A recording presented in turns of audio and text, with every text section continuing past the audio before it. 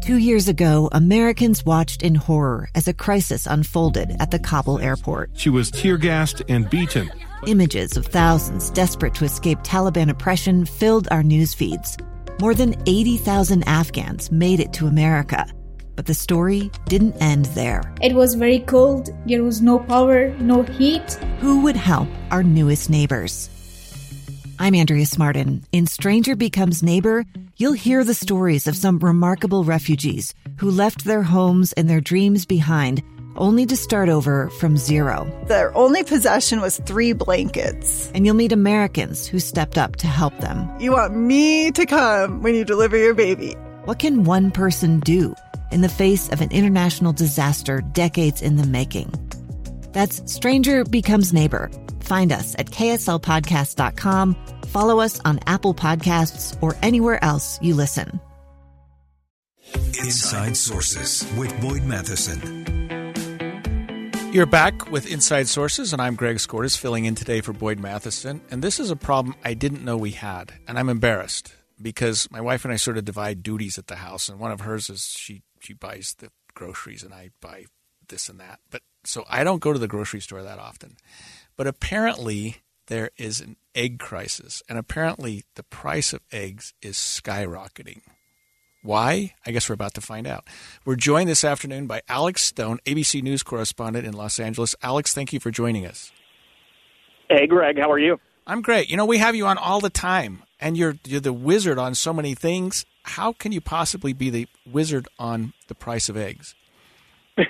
Right? Well, yeah. And, I'm an egg white guy. I don't even like the taste of egg yolks, so I love omelets and everything, but I go, no, I'll do the egg whites. I like those, jazz those up. But, this story right now it's pretty bonkers what people are paying and what they're willing to do for eggs and what the price is. I live in California where we've been doing about $8 a dozen, which is a lot for eggs, and that's if you can find them. And I've been to a couple of Costco's where they just have the sign up that says no eggs, and everybody looks totally confused in that cold dairy box that they've got, people not knowing what they should do. And a lot of grocery stores are the same way where they just don't have any, the supply and demand problem. And if they do have them, the prices are high. This all goes to avian flu. 58 million birds, it's believed, have been infected with avian flu in the U.S. If it is a egg-laying chicken, a hen, then they have to put it down if it's got avian flu. And most of the eggs that we eat in grocery stores in the U.S. come from the Midwest. We're told they're usually about 2 to 3 weeks old by the time they get to the grocery store, and they come from big farms in the Midwest, and that's where the avian flu has just exploded. So they've been wiped out. They've had to deal with this. The supplies are beginning to come back now. Wholesale prices are beginning to go down. But it is so bad, Greg, that the U.S. Customs and Border Protection telling us now that they have seen a huge spike in people trying to smuggle in illegally eggs from Mexico, U.S. citizens crossing the border where they don't have regulations, and they've got a lot of eggs down there, buying eggs, trying to smuggle them into the U.S., which is illegal. They are agricultural products. You're not allowed to do that, but they've been seizing a lot of eggs along the border.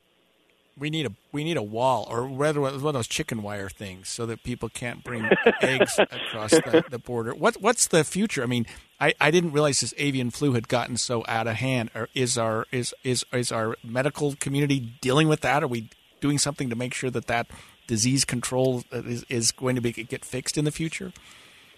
Yeah, the worst of this seems to be subsiding right now. And again, mainly in the Midwest. There are a lot of farms in the West that smaller farms have done just fine, that they don't have the avian flu. People have been saying that they can get pretty good prices by going to their neighborhood farm or their area stand that has locally raised chickens and eggs, and they've been able to do okay. In fact, we even heard from one farm where they sell what they call their cracked and dirty eggs, where they are the cracked and dirty ones, for like $2.50 a dozen, and people have been lining up to get those. And at the smaller places that do have them, it can be a 25, 30-minute wait to get them. Stores are beginning to get more eggs in. You're more than likely going to see them now in your grocery store compared to in late December and earlier this month.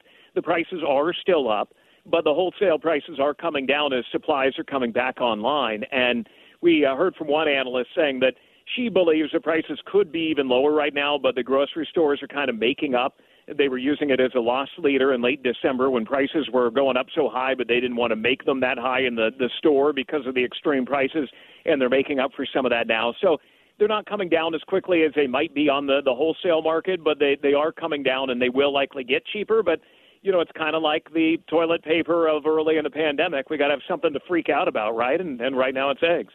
Yeah, toilet paper and then masks and now eggs. But you said that, I guess, Americans are traveling across the border into Mexico because they are apparently not as concerned about the avian flu and bringing eggs into our country?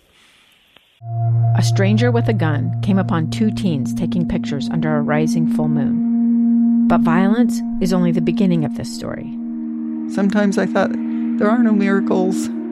Yeah, there are. And this is a big one. I'm Amy Donaldson, and I've spent my career talking about how lives are undone by violence.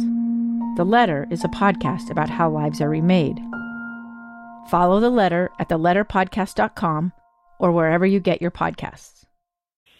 Yeah, it's something that CBP says that they've seen something like a 120% increase of in the last couple of weeks, that especially for folks who live along the border, say in San Diego, and that they may cross over to Tijuana quite often. There are a lot of people who work on one side or the other and live on one side or the other.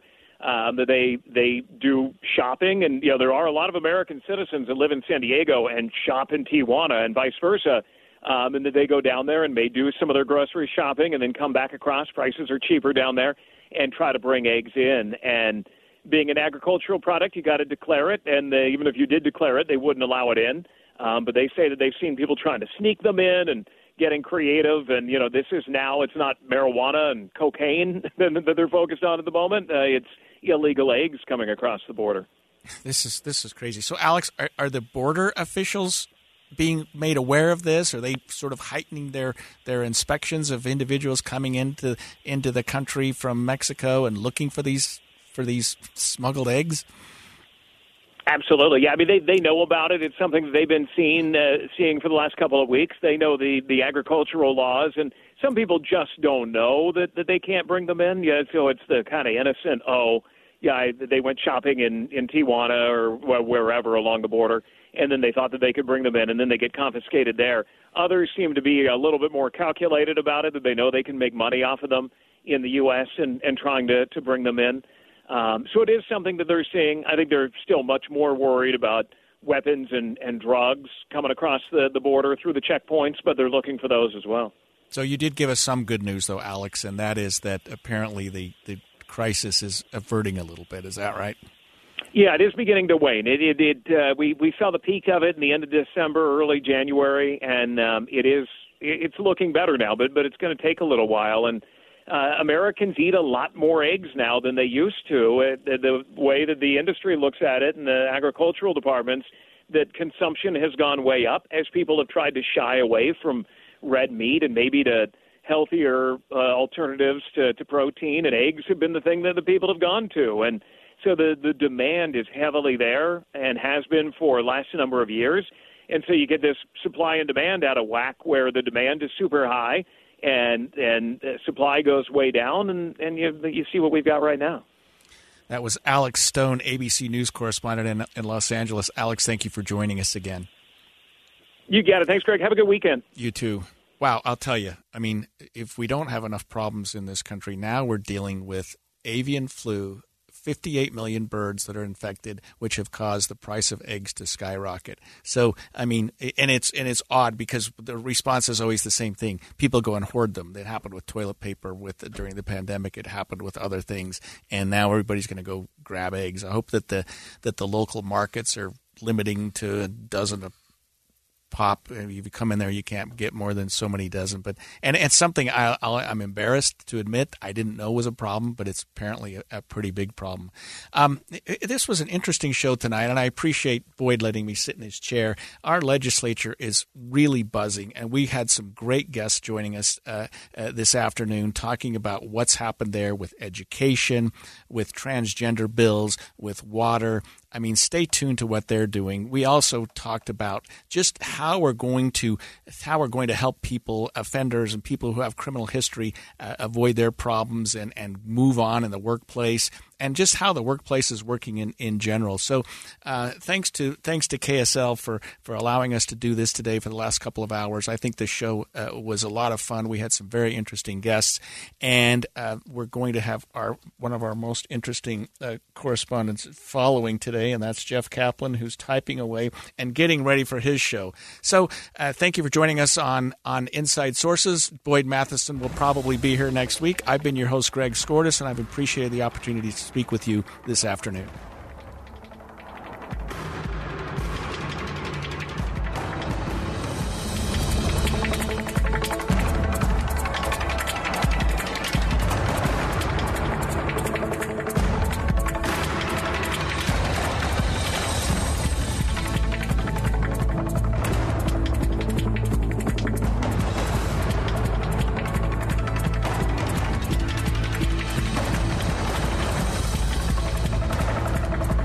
KSL FM Midvale, KSL Salt Lake City, live team coverage, Eye on the Hill 2023 on KSL News Radio, your all-day companion for news. 2 years ago, Americans watched in horror as a crisis unfolded at the Kabul airport. She was tear-gassed and beaten. Images of thousands desperate to escape Taliban oppression filled our news feeds. More than 80,000 Afghans made it to America. But the story didn't end there. It was very cold. There was no power, no heat. Who would help our newest neighbors? I'm Andrea Smartin. In Stranger Becomes Neighbor, you'll hear the stories of some remarkable refugees who left their homes and their dreams behind, only to start over from zero. Their only possession was 3 blankets. And you'll meet Americans who stepped up to help them. You want me to come when you deliver your baby. What can one person do in the face of an international disaster decades in the making? That's Stranger Becomes Neighbor. Find us at kslpodcast.com. Follow us on Apple Podcasts or anywhere else you listen.